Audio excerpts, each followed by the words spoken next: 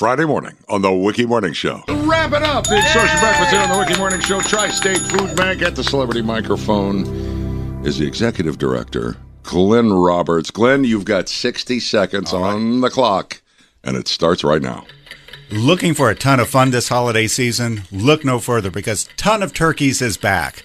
For the 7th year in a row, Wiki and the Tri-State Food Bank are teaming up to make sure that families in need can enjoy a traditional holiday meal and give you the opportunity to provide the turkey.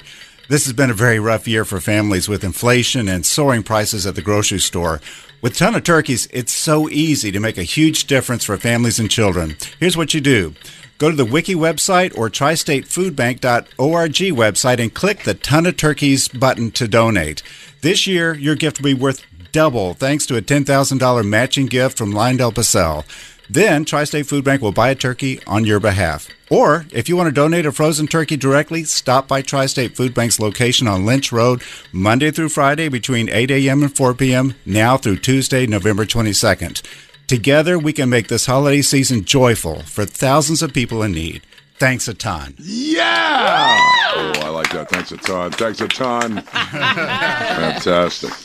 The Extortion Breakfast every Friday morning on the Wiki Morning Show, brought to you by Old National Bank on WIKY.